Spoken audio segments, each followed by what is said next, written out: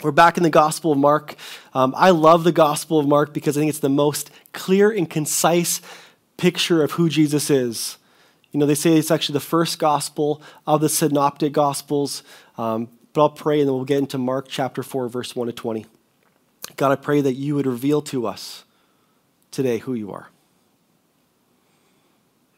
Holy Spirit, show us where we haven't welcomed your word into our life.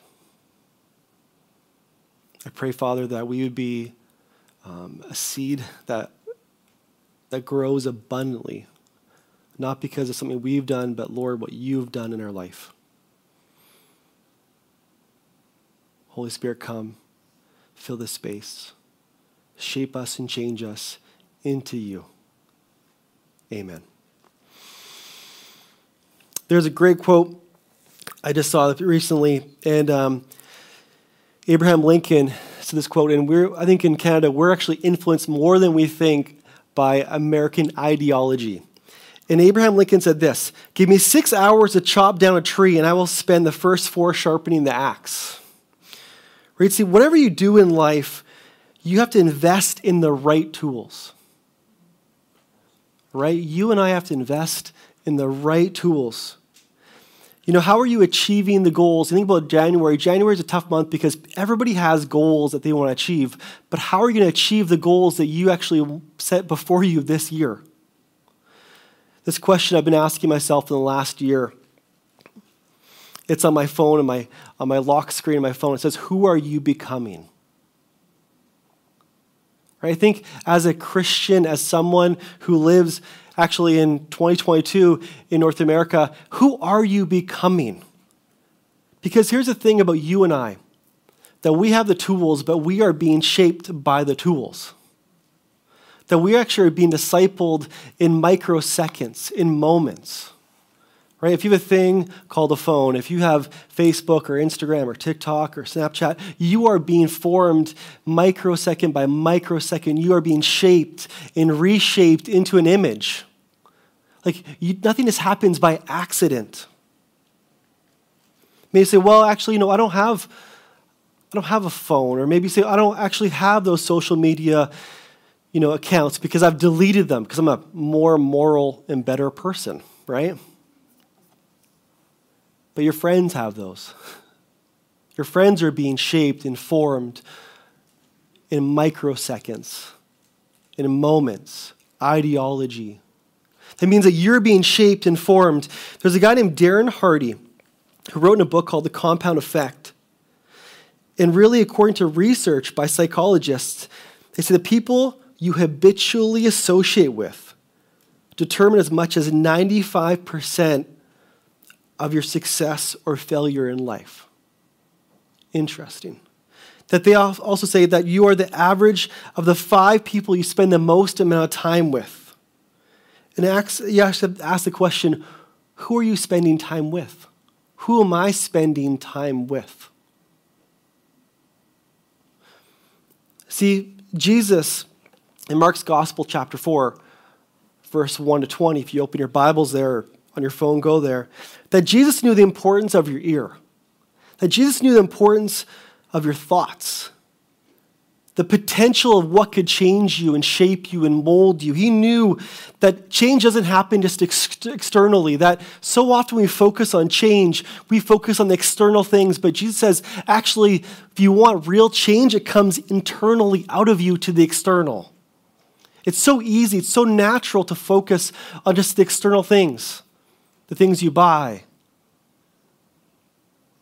the way you want power, the way you are sexually. We did this series in the last few weeks called Money, Sex, and Power, talking about idolatry in Kelowna. But Jesus knows that there's an importance of your ear, the importance of your thoughts, the importance of what actually comes into your mind when you're daydreaming about your life. You see, change never happens externally, it always happens internally. That's like when we're talking about a pornography addiction. It doesn't happen just externally by clicking a mouse. It actually happens internally by thinking there's something deep inside of you that actually could be fulfilled by someone else. It's the same when you talk about money, right? Like, I just talked to someone this past week, and they said, if I just had a $50,000 Ford F-150, my life would be amazing. Right? There's a man who just retired this week but can't admit to retiring from the NFL, Tom Brady. You see, so often athletes, they say the worst moment of their life is when they get the exact thing they've been looking for their whole life, a Stanley Cup or a Super Bowl. You see, those are the worst moments of our life because they show us internally what we're looking for. See, Jesus' invitation is pretty simple. It's pretty simple in Mark chapter 4. He says, anyone who has the ears to hear, listen. I would love for us to be a church who has the ears to hear and listens and is shaped by the gospel. I have kind of 3 points I will look at today in this passage. One, how the gospel changes us, how the gospel releases that power in our life, and the secret of a gospel life. Let's look at this in Mark chapter 4, verse 1. If your Bibles go there. It says, again, he began to teach by the sea, and a very large crowd gathered around him. Jesus, again, in the Gospel of Mark, has all these people coming to him again and again and again, and he's healing people, and more people are coming to Jesus. He's like a rock star in that era. People are just flocking to him because he's healing tons of people, and this is a spot where Jesus is going to kind of weed them out. He's kind of like thin out the herd. And here's what he says. He got into a boat on the sea and sat down. While the whole crowd was by the sea on the shore, he taught them many things in parables. In his teaching, he said to them, listen, consider the sower who went out to sow. As he sowed, some seed fell on the path. The birds came and devoured it. Other seed fell on rocky ground where it didn't have much soil, and it grew up quickly, since the soil wasn't deep. When the sun came out, it was scorched, and since it had no root, it withered away. Other seed fell among the thorns, and the thorns came up and choked it, and it didn't produce fruit. Still other seed fell on the good ground, and it grew up producing fruit that increased 30, 60, and 100 times. Then he said, let anyone who has ears to hear listen. When he was alone, those around him with the 12 asked about the parables. He answered them, the secret of the kingdom of God has been given to you. But to those outside, everything comes in parables, so that they may indeed look and yet not perceive. They may indeed listen and not yet understand. Otherwise, they might turn back and be forgiven. Then he said to them, don't you understand this parable? How then will you understand all of the parables? The sower sows the word. Some are like the word sown in the path. When they hear, immediately Satan comes and takes away the word sown in them. And others are like the seeds sown on rocky ground. When they hear the word, immediately they receive with joy, but they do not have root. They are short-lived. When distress or persecution comes because of the word, they immediately fall away. Others are like seeds sown among the thorns. These are the ones who hear the word, but the worries of this age, the deceitfulness of wealth, and the desires for other things enter in and choke the word, and it becomes unfruitful. And those, like seeds sown on good ground, hear the word, welcome it, and produce fruit 30, 60, and 100 times what was sown. What a crazy passage. You see, when we look at this parable, there's a sower, and the sower in the story is God. And there's some interesting ideas of who God is by this parable when you look at this. See, one, the sower just seems like, if he's a farmer, he seems kind of reckless by just throwing seeds on different types of soil. The sower doesn't actually care about where he sows the seed. He's just sowing it. He's throwing it out there, seeing where it's going to take root. The sower liberally throws a seed in hope of a harvest. There's hope that people will change, that a seed will take root. I think when you look at the gospel, when people have heard the word of God, have been changed by it, as I've been in ministry for years and years and years, so often the places where the seed grows in someone's life is like the people that you never expect it to take root. It's like the unlikely people, just like when you read the Gospels, it's the unlikely disciples. It's not the religious, it's not the elite. It's the unlikely outcast people who hear the word and respond to it. That should give us hope. It should give me hope. That God is interacting with people who are outcast, who aren't well off in society. So often in youth ministry specifically, when there's people that came up who wanted to do ministry long-term, people would say, well, I don't know about that person. Like one of my good friends, when he came into a program called Immerse, just like David and Levi, this person, I said, come and do Immerse with me. And people said, there's no way this guy will ever be a great pastor. Never. Right? People said, I remember him when he was 6 years old and he was bouncing off the chairs of a church building. Right? Because my friend has, I think he has attention deficit, just like shaking or just wild and crazy. Like he would never amount to much in the kingdom of God. Like who are we to say that? See, the sower liberally throws seed in hopes of a harvest, but the appearance of the kingdom of God always looks different. It's always upside down. It's always not what looks like or it's expected to be. But it asks the question, how is someone changed? Like, how is someone changed? How does someone live a life that's transformed and changed by Jesus?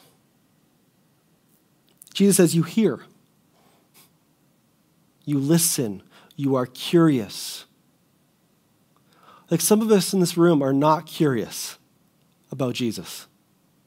Are you curious about who he is? I've had some friends in the past week talk about how curious they are about Jesus, and it actually is compelling to me. One guy said to me, he said, you know what? I just want more and more and more of Jesus in my life. And that looks like every month reading through the whole Bible. Wow. There's some curiosity. Another one of my friends said, you know what? I just wake up in the morning and I've been realizing for a long time that I'm not curious about Jesus, but I'm going to spend every morning before I do anything listening to the Bible on Spotify. You see, the Word of God, the gospel, has information, it's words. Therefore, there's content to it. There's information. It's not less than information, but it's more. You see, I think sometimes people misunderstand that it's not just merely information, it's transformation. It's power like a seed. When the seed comes in, it releases that power. See, if you take like a piece of metal or glass or concrete and you bury it in the ground and you fertilize it and you water it, it will never grow anything. That'd be idiotic. Because there's nothing biological about it. It can't grow. It doesn't have the power of life in it. You see, when we talk about the Word of God being a seed, Jesus is saying is he has the power to produce something in your life that nothing else can produce. The gospel has the power to change all the things in your life. See, the very life of God comes into your understanding of the Word, curiosity of who Jesus is, how you hear, how you understand. You see, I think it brings up the question, when you look at all these different seeds, is what seed am I? Because some of those seeds are dead. Some of those seeds don't last. They're choked out. They're taken away. How do you grow? And Jesus is trying to show his disciples how you actually grow like a seed. In the last year, I've been actually, if you come to my house, you notice I have lots and lots of plants, and I'm trying to grow things in my house. Last year, I tried to grow raspberries And I realized that someone said, I think your raspberries are dying. I said, I think they're fine. They're going to grow back, right? And over the course of the summer, I realized I had a rat by my shed that chewed through my water line. Those raspberries are dead. You see, how do you grow something? Right? That's what Jesus is talking about here. You know, it should make us think right there where you are in your seat. It made me think all week, how do I desire Jesus? How do I actually want to grow in him? You see, if this is the real you, it shows you that if you're grown in Christ, you can handle anything because you've been initiated into a different order of life. You see, God's love isn't just some abstract thought. It actually is a real seed that's grown in your life that's producing something different in your life. This thing has happened to you. It's the word of the God. It's the gospel. It comes in not just as information, but as a power. And it slowly releases its power in you and initiates you into a new order, a new organization of your life. You can tell this has happened because you will change constantly. It's organic growth, not mechanical growth. See, what Jesus is talking about here in Mark's gospel over and over and over again in the first 4 chapters is he's trying to actually kill religion. He's trying to talk to the Pharisees and the disciples, and he's saying, actually, these Pharisees have very mechanical growth. So often, we actually fall into mechanical growth, which the gospel and religion both grow us just in different ways, different capacities. See, Jesus says here pretty much is that I've come to abolish religion over and over again in Mark's gospel. And we've said this over and over again that religion is this: I obey, therefore God accepts me, and now he owes me. Now, can I just talk about this for a second? Like that one thought of what religion is: I obey, therefore God accepts me, and now he owes me. That just creeps up so subtly in our life, doesn't it? Like this creeps up so subtly in my life. It's like, hey, God, like I came here to plant a church in Kelowna. My life isn't supposed to be like this. God owes me something. Like how subtle does this creep up? God, you owe me a better job. You owe me a better paycheck. This creeps up all the time. The gospel is this, that God accepts me through the radical grace of Jesus. Therefore, now I want to follow him for the rest of my life and obey him. You see, religion and the gospel both produce change in different ways. See, one will produce mechanical growth, one organically. See, what do I mean by mechanical growth? See, I was trying to find some bricks this past week. I was thinking at Home Depot. But say you grab some bricks, and I think mechanical growth is just brick building, right? It's like, I'm actually gonna do more things for God. I'm going to learn more doctrines. I'm going to go to more classes. I'm going to have more activities. I'm going to actually have more busyness.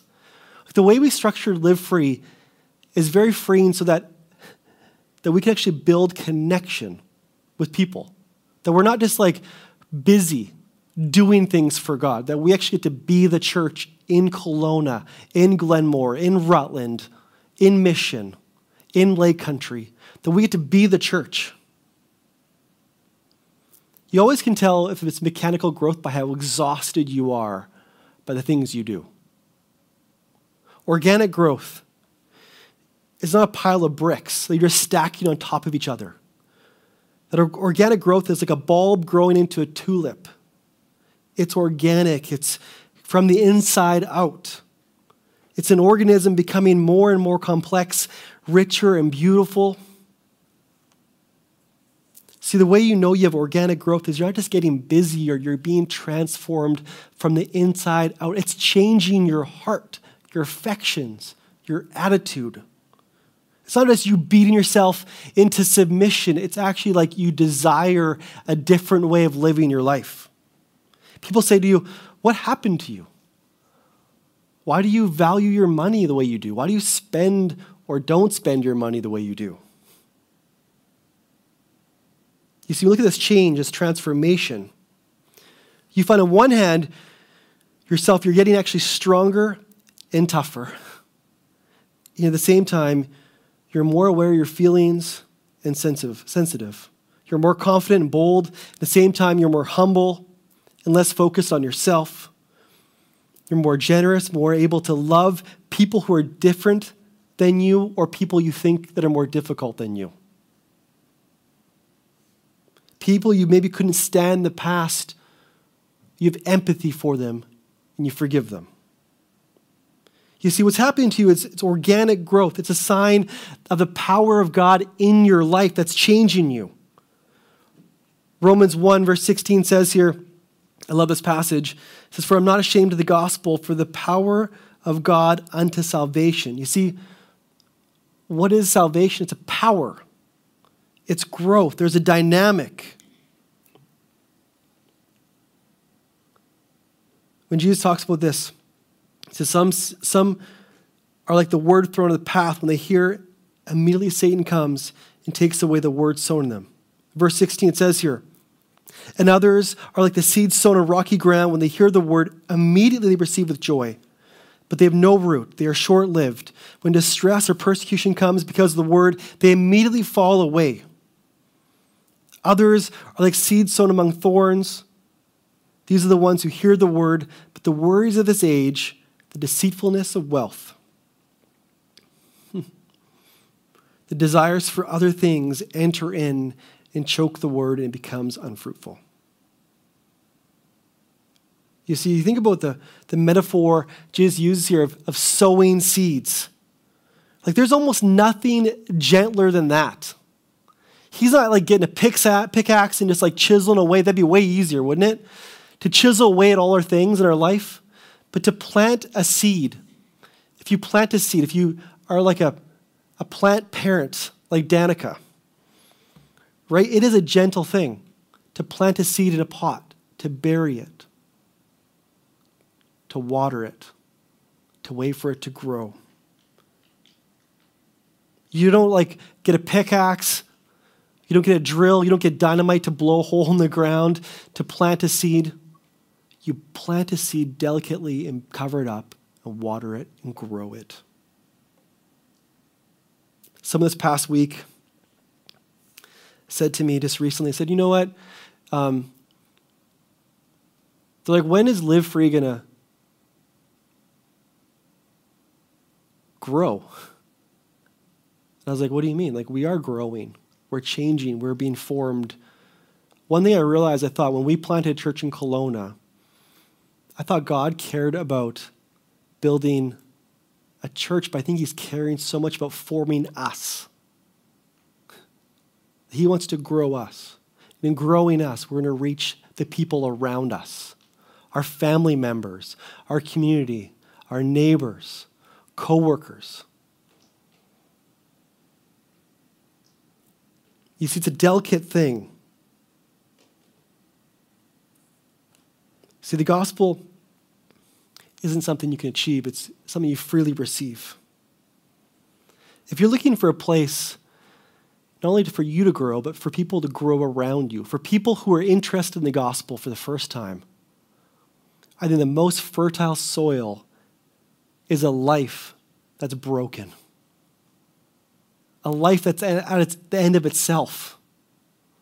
A life that's going through hardship. A life that's struggling. That if you actually ever want to know about how do you reach people in Kelowna, I would say just wait. Wait for a phone call. Wait for a message. For someone to say, "Hey, you know what? I'm struggling right now. But I thought my life was all together.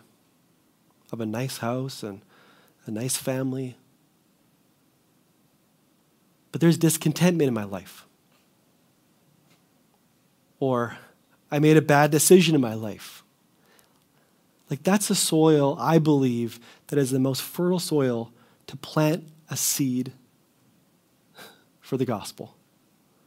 Is when someone's at the end of themselves.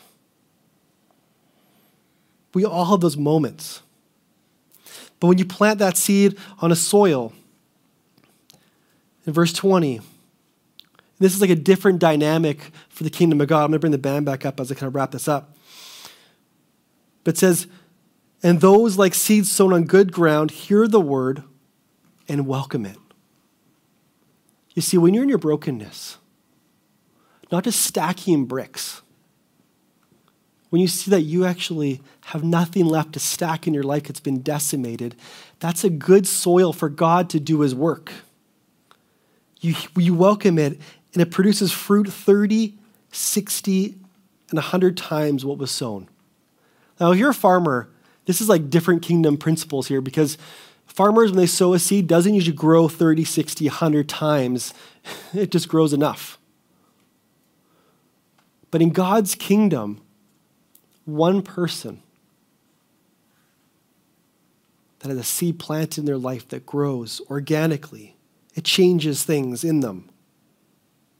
It's nothing you could do or achieve or just something you freely receive. You see, if you read the Gospel of Mark, commentators and people so often say, they point out that every single soil is someone's response to Jesus. See, the first soil is the Pharisees and the religious leaders. They rejected him. The second soil is the crowds, that they're happy with him, but as long as he's doing miracles. Do you see that? It's religion again. As long as you're doing what I want you to do. The third soil is a family who are very upset with the fact that they're losing face. They're losing control. They're faced with shame of losing honor because of what Christ is doing, the opposition he's facing.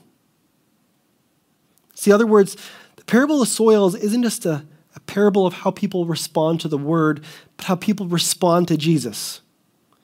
That Jesus didn't come to hammer. He didn't come as a fire. He didn't come as a sword. He came not to judge, but to be judged, not to be strong, but to be weak and die. Because seeds only release their power when they fall to the ground and they die. That's what Jesus wants. His death produces something in your life that nothing else can produce. That when you accept Christ in your life, his death and his resurrection, it changes everything. That out of that death comes life. Out of the moments that you think would crush you, it actually forms you. It's a paradox. You see, you want to reach people in Kelowna, just tell people how you've been changed. How God has encountered you. How maybe you've been stacking bricks your whole life, but actually God destroyed those bricks and he planted a seed in your life, and out of it something organically grew. You are more patient. You are more kind. You're more self-controlled. This passage ends on the note of triumph because even though 3 of the 4 soils resist the power of Jesus, the last one grows 30, 60, 100-fold. And that's supernatural. That agriculture can't produce that kind of yield because Jesus is saying is, what I'm producing is something that's supernatural that nothing else is like. That if you let Jesus in, there's a supernatural power that will reorganize and change your life. The way you look at your spouse, the way you look at money, the way you look at kids, your house, your time, your treasure, your talents. See, another way to put it is, I don't care what kind of marble slab is over your heart. What kind of like coldness or apathy you feel towards Jesus, because I think in January, it's pretty easy at the end of it to feel pretty apathetic towards Christ, towards life. I don't care what kind of addiction you have. I don't care what kind of fear you have. I don't care what kind of alienation you're facing. I don't care what kind of absolutely maybe loathsome self-image you have. I don't care what anyone's ever done to you. I don't care how messed up you are on the inside. If you bring Jesus into your life, he has the power to crack and roll that marble slab that's on your heart and roll it away. Roll it off. That his death grows a seed in your life that changes all aspects of your life. It makes you more curious. I'm not just going to tell you read your Bible more because that's not the point. You're going to be more and more curious of who Jesus is in your life. You're going to be captured by him more than anything else. Would you look at Jesus and say, Jesus, would you fall into my life?